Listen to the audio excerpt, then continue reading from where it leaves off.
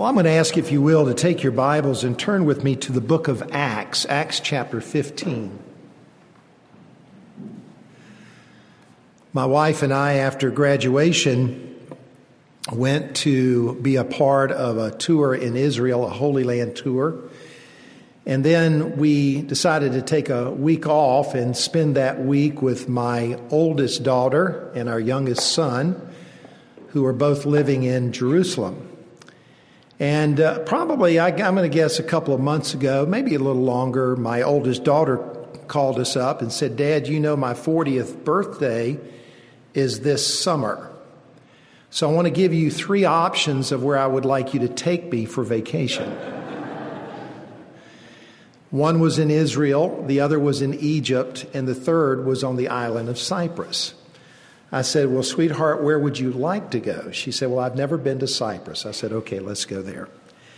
So we took a 5-day trip there, and we celebrated her birthday while we were there.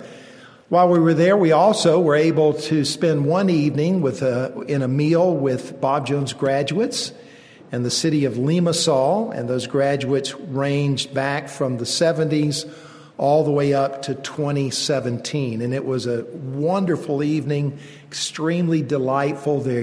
The folks there are just sweet people. One was a pastor, 2 or 3 were involved in Christian school ministry. One was a businessman. One was a professor at a local university, and it was a great night. And of course, while we were there, it would be typical, maybe, if I could say, to gain a little more curiosity to the biblical texts that are found in the Bible that speaks of Cyprus. I mean, how many times do you visit a country where you find it in the Bible? So we read both the Old and New Testament texts about Cyprus. Cyprus is located in the Mediterranean Sea. It's south of Turkey. It's west of Lebanon, and it's northwest of Israel. The length of the island from one tip to the other tip is about 140 miles, and at widest point, it's about 60 miles wide. It's about 3,500 square miles, and to put that in context, it's about half the size of the upstate of South Carolina. It's a divided country because it was invaded by Turkey in 1974, and so the eastern part of the island is controlled by Turkey, and the rest of the island is run by the country of Cyprus, and they are Greeks, and they speak the Greek language. So as we were there, I spent some time reading the various passages in the New Testament, and when you read it, especially in the New Testament, the island is clearly connected with the ministry of Paul and Barnabas. And it was here that these two were sent out by the church of Antioch in what we call Paul's first missionary journey. They sailed across the Mediterranean to the Cyprus. They landed at a city called Salamis, which is on the far eastern side. And then they made their way across the island. I believe they walked across, and they would go from town to town preaching. And they came to the other side of the island to a city called Paphos. Paphos had been established there, was controlled by the Romans in that day. We actually flew into Paphos, and we drove to the city of Limassol, which was about 45 minutes away. It was there where the Apostle Paul and Barnabas then sailed up into Turkey, and there they went into the region of Galatia, and there they preached to the churches there, Derbe, Lystra, Iconium. If you've read the book of Acts, you've read of God's working there. And then they finished, and they made their way back to the city of Antioch. And what I would like to do this morning is read to you the last time that Cyprus is actually mentioned in the Bible. It's found here in Acts chapter 15, beginning in verse 36.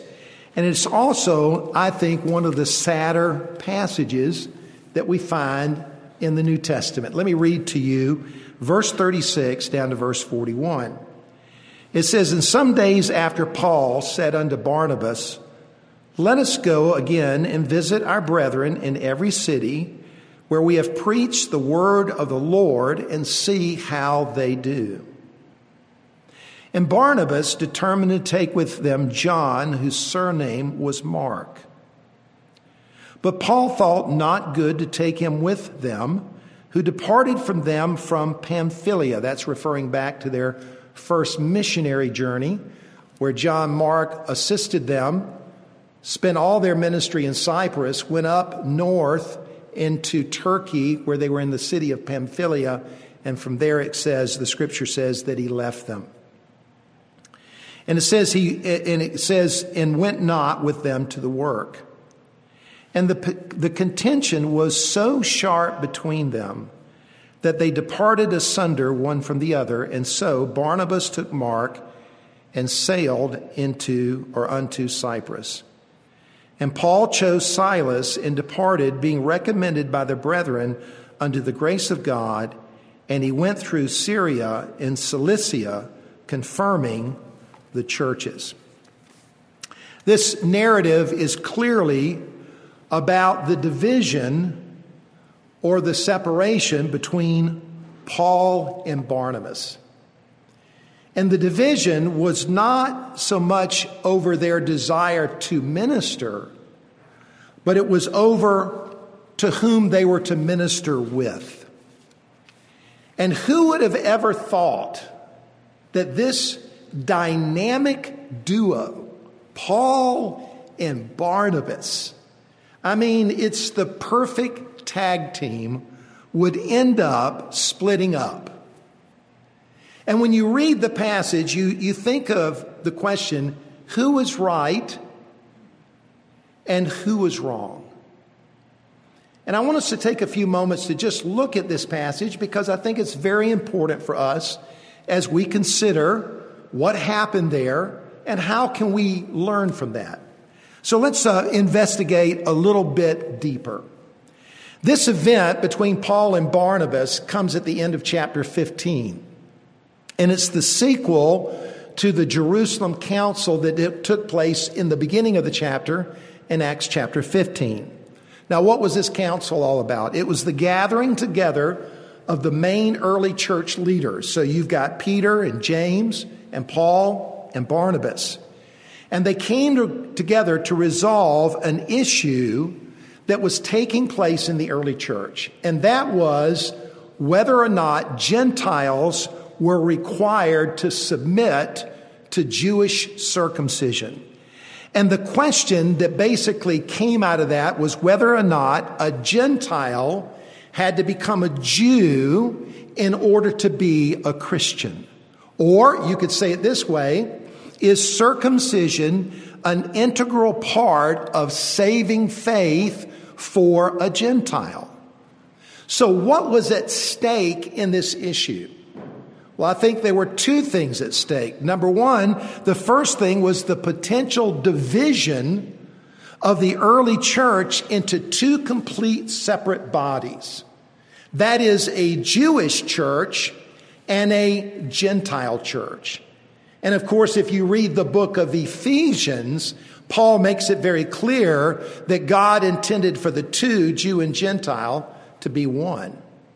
But I think the greater effect of this would be that not only would you have two different bodies, but inevitably you would have two different messages.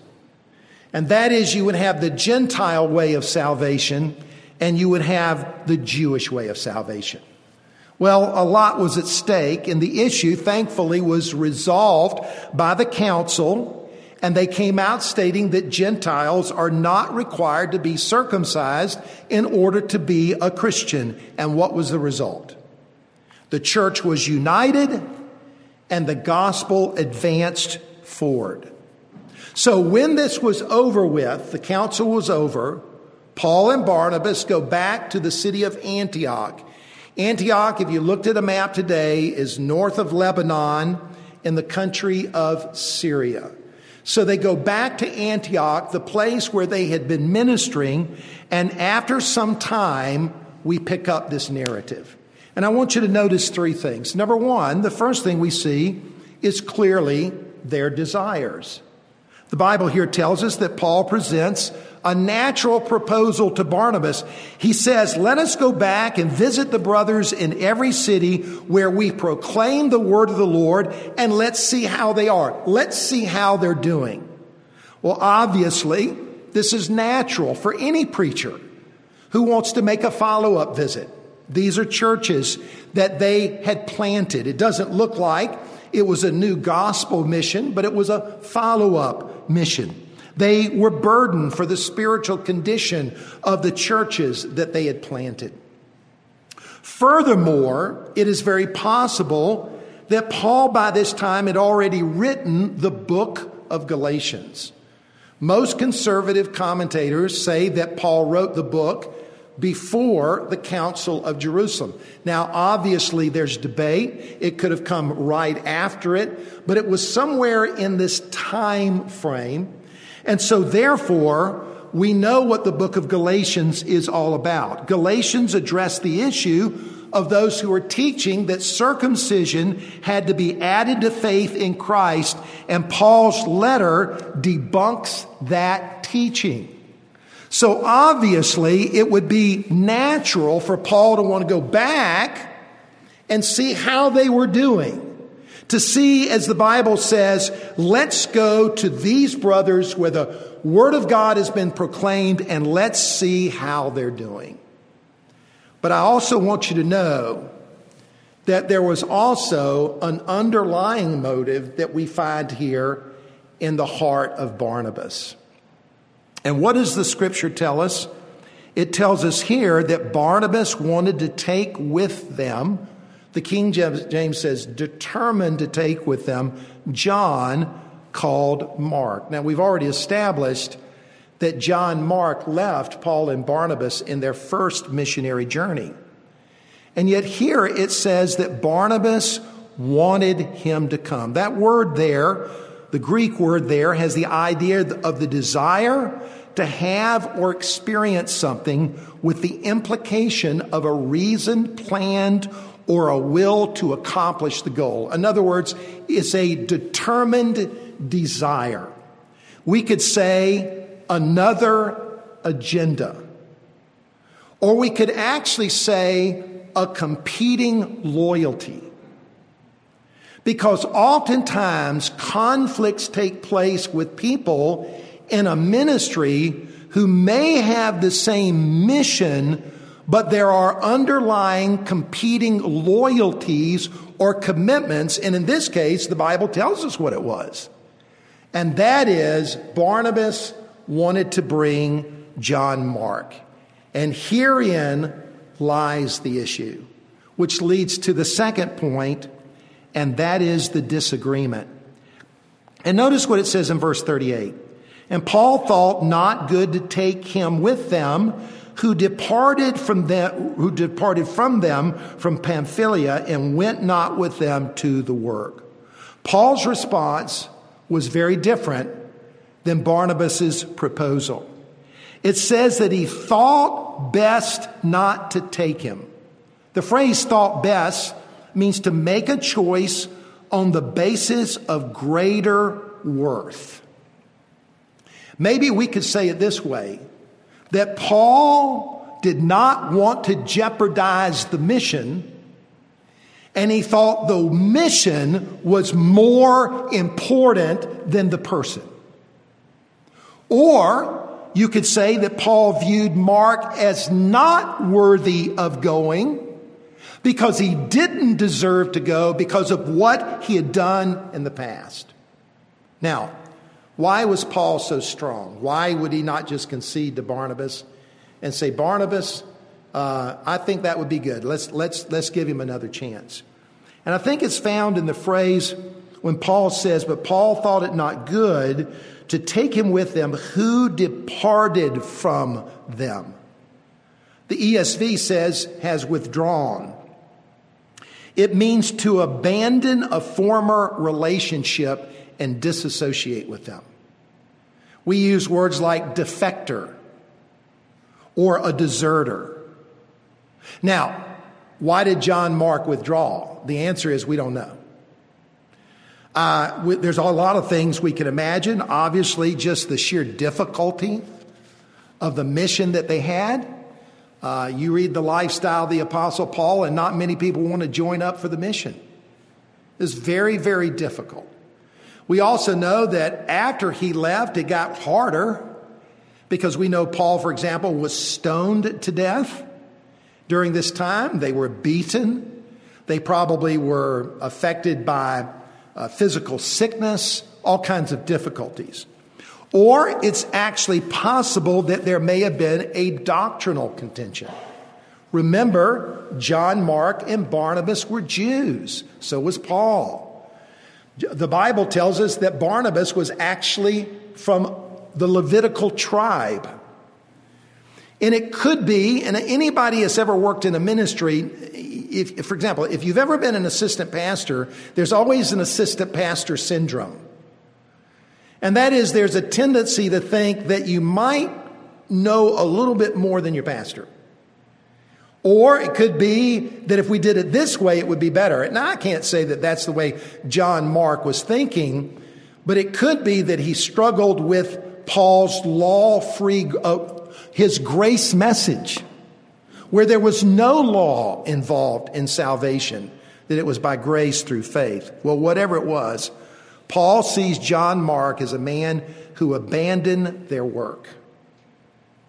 And what was the result of Paul and Barnabas' disagreement? It was a huge conflict. Go back and look at what the text says. It says in verse 39, and the contention was so sharp between them. That's one word. There was a sharp disagreement. The Greek word is paroxymos. It's translated the English word paroxysm. It means a violent reaction. It's a little bit like an asthma attack when somebody has one. There are varying synonyms that can be used, like hysterics, frenzy, agitation, explosion, furor, violence, frothing. Or I would just say he went ballistic.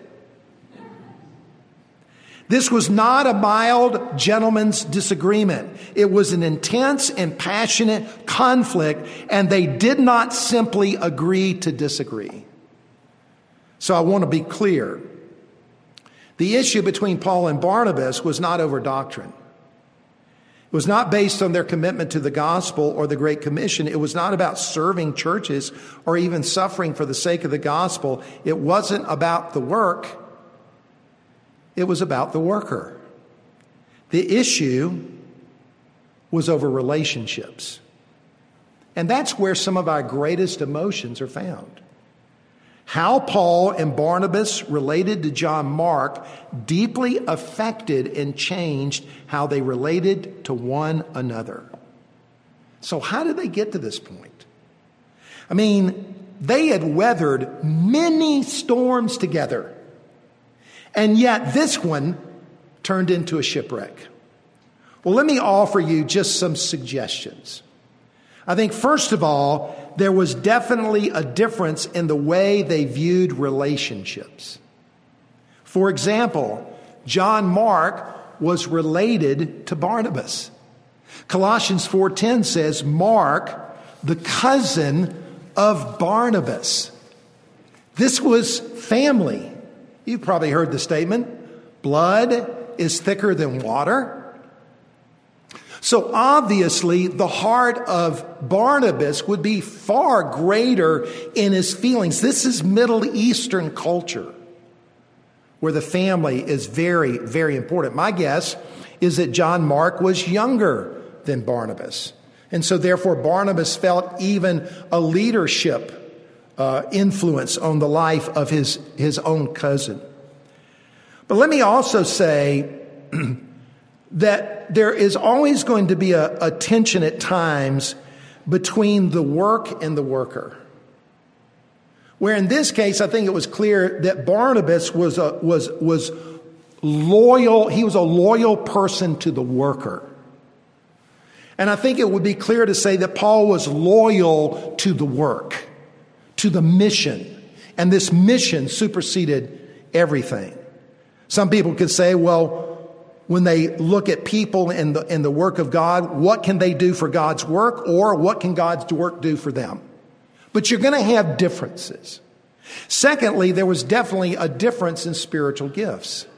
For example, Barnabas was a notable Christian in the early church. So much so, listen to Acts chapter 4, verse 36.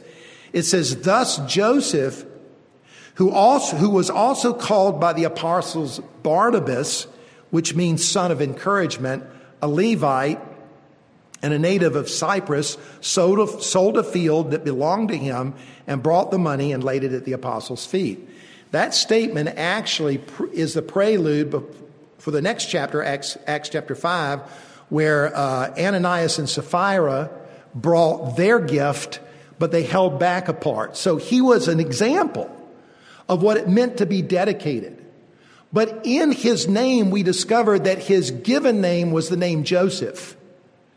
But the church's nickname was he was the son of encouragement. It appears that this is his spiritual gift. He was an encourager. He always saw the bright side. He was an optimist.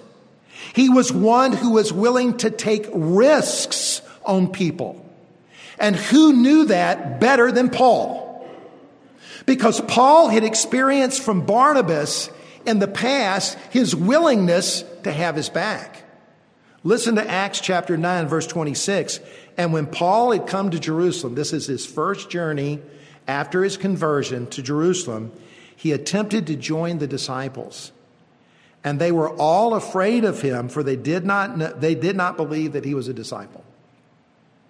But Barnabas took him and brought him to the apostles and declared to them how on the road he had seen the Lord who spoke to him, and how at Damascus he had preached boldly in the name of Jesus. I mean, you could almost say, Paul, you owe me one. Barnabas was a bridge builder. He was a people risk taker. This was just the way he thought. This was his motivation. This was his default mode.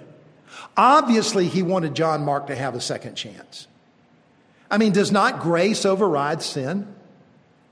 And by the time I believe Galatians had been written, obviously Barnabas would have known Galatians. And does not chapter 6 verse 1 say, if a man be overtaken in a fault, ye which are spiritual, restore such a one in the spirit of meekness, considering thyself, lest you also be tempted? So obviously he was an encourager. But what about Paul? Well, we all know Paul was very, very different. We know Paul better than we know Barnabas. First of all, Paul was an intellectual giant. He was a Pharisee. He was a master of the law. He had been directly communicated by God over a 3-year period in the desert.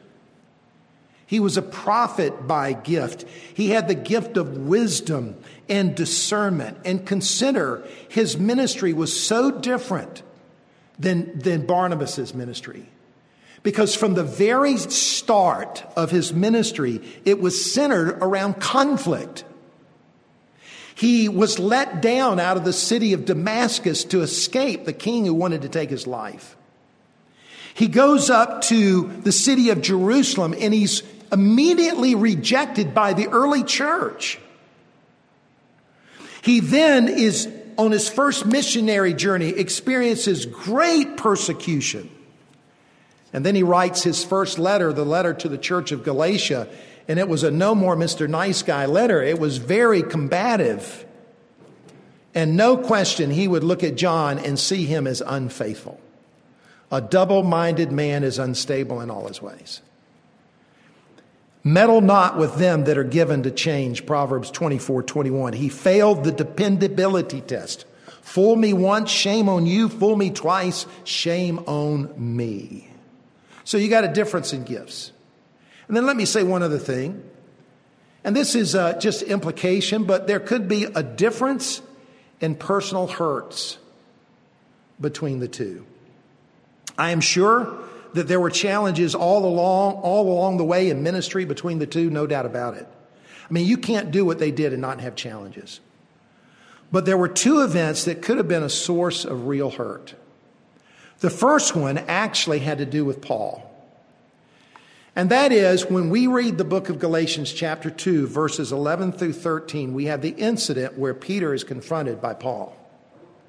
And what is the incident about? Peter is eating with Gentiles who are believers because they have been cleansed by the blood of Christ. They've been cleansed. They've been purified by faith in their hearts. But Peter begins to withdraw fellowship from these Gentiles, that is, eating with them. Why? Because certain men from James in Jerusalem came and they began to pressure him. And if you understand it, Jews don't eat with Gentiles because they're not going to eat unkosher food. But Peter knew that all things were clean because he had learned that in Acts chapter 10, and God told him that. But many times we can be pressured to do things even though we know that the scripture says something different. And so he was confronted by the apostle Paul. And Paul said, look, your actions are saying that you don't believe in the gospel of grace. Your actions are saying that you believe in a legal approach to salvation. That's why you're withdrawing. That's why he confronted him. The gospel message was at stake. But something else happened, and if you read Galatians, it says that Barnabas followed Peter. And no doubt, Paul was disappointed. It may be that they were reconciled and they made things right, because that clearly happened with Peter. But there could be lingering wounds and differences over Paul's message. But Paul saw, by the action of Barnabas, he saw some hypocrisy. And anytime you get close to people, the longer you're with them, you're going to see inconsistencies. There are always inconsistencies in God's people, especially God's workers. But what about what Barnabas saw in Paul? And this one to me is he could really cry hypocrisy. Because Barnabas was the one who stuck up for Paul. On two occasions when he came to Jerusalem the first time, and when Barnabas went and got Paul from Tarsus and brought him to Antioch and essentially put him on the map in the ministry, Barnabas had Paul's back, and now he feels like Paul is turning on him. And ironically, here's what Barnabas is saying. Paul, I'm doing for Mark what I did for you. This is hypocrisy. So here Paul and Barnabas, and potentially they're looking at each other and they're seeing the negatives in the hypocrisy in both. And once you begin to think evil of another brother, your relationship will be severely damaged. And that leads me to the final thing, and that is the division. Let's go back to our text and see. It says in verse 39, and the contention was so sharp between them that they departed asunder, one from the other. And so Barnabas took Mark and sailed into Cyprus.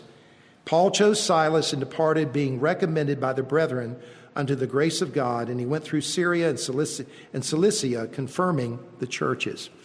The Bible here says that they separated from one another. Literally, they split up. I don't sense that this was an amicable divorce. And it came down to a matter of principle, or what was perceived as right between the two. I mean, I think that's what it comes down to. One saw this is right, the other saw this is right, and the question is, who was wrong?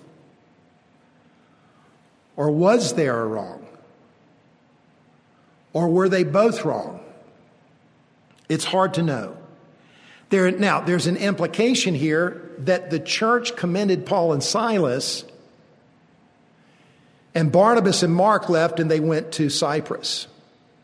Now, was that mean by implication that Paul and Silas were the commended ones, and therefore Barnabas and Mark were the uncommended ones? Well, it's hard to know. For example, Cyprus is where Barnabas is from. He could have simply just gone back home. Or he could have gone back to his island, taken Mark with him, and they worked over the churches, and he worked to build Mark's life personally. We don't know. So as we conclude this morning, how do we look at this? And let me look at it from this standpoint. There's some downsides, and then there's some upsides. The downside is, first of all, it's very disappointing. One person wrote, the omission of a harmonious conclusion indicates the unstated but undeniable failure of two of the greatest souls the church has ever known. There's no question that this is always disappointing. I think it had an impact on the church of Antioch. Now, the Bible doesn't tell us it did, but look, you've been in church long enough to know. If you were a member of the church and Paul and Barnabas split up, what would that do to the church? The news would have spread to other believers in other churches. I don't think they're just going to contain it in Antioch. God's people do gossip. And it's going to move fast, and the word's going to get out. And no doubt, somebody would have said something about the fact that they had just come from the conflict in Jerusalem. And they had seen how these things are dealt with. And they could not resolve their own personal conflicts between one another. So that's the downside. But what's the upside? There is some upside. Because God is never going to be defeated in these kinds of circumstances. First of all, God used it to increase fruitfulness and service. There were 2 teams now out spreading the gospel. Someone said preachers are like manure. You get them together and they raise a big stink. But when you spread them out, they get a lot of good done. It often happens. My pastor that ordained me into the ministry that went to be with the Lord this last year, Dr. Ed Nelson, was a great, great man of God. I had the highest regards for him. The last revival meeting I held for him was in a church that he had planted in Tucson, Arizona. And this was the second meeting that I held at his church. And one night we were talking, I said, Dr. Nelson, it's very interesting to me that since I have been here last time, you have planted 2 churches directly and 2 churches indirectly. In other words, God is going to get his work done even in the midst of working with imperfect people. If God had to depend on perfect people to accomplish his work, he would never get anything done. Let me also say that Silas brought to Paul's ministry some ingredients that Barnabas just simply didn't have. He was a Roman citizen. He was a prophet. I understand that both Paul and Silas took a Myers-Briggs personality test. And they both turned out to be ENTJ. They worked together great. He probably spoke Greek, which helped. He served as Paul's stenographer and wrote the Thessalonian epistles as Paul basically gave him the words. And he actually later on helped Peter write his first epistle. So you could say Barnabas was a loss, but Silas was a great gain. God changes his workmen, but his work goes on. And then, of course, we know that Barnabas must have worked with Mark. And how do we know this? Because we have one of the greatest stories in the New Testament of a restoration of a brother who was going through some issues, and God helped him to get over it, John Mark, who later traveled with Peter, and from those travels wrote the gospel according to Mark. I mean, come on. How great is that? Of what God did out of this event. And finally, at the end of Paul's life, Paul was surely reconciled to Mark and was able to recommend him in ministry. And we have 2 verses. Let me give them to you. Colossians 4:10.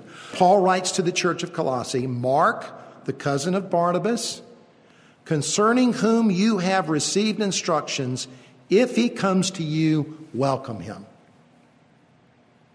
And then finally, at the end of Paul's life, 2 Timothy chapter 4, verse 11, the last words that Paul ever wrote before he went to heaven, he said, get Mark and bring him with you, writing to Timothy, for he is very useful to me for ministry.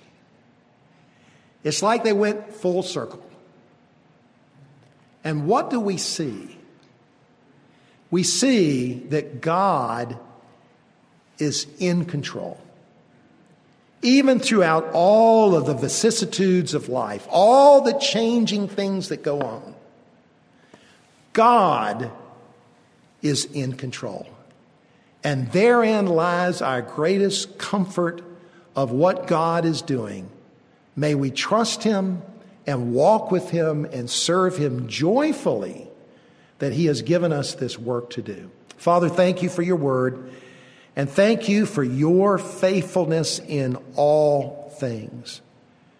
Lord, as we read this story, we cannot help but think of ourselves, because if this is Paul and Barnabas, what about us?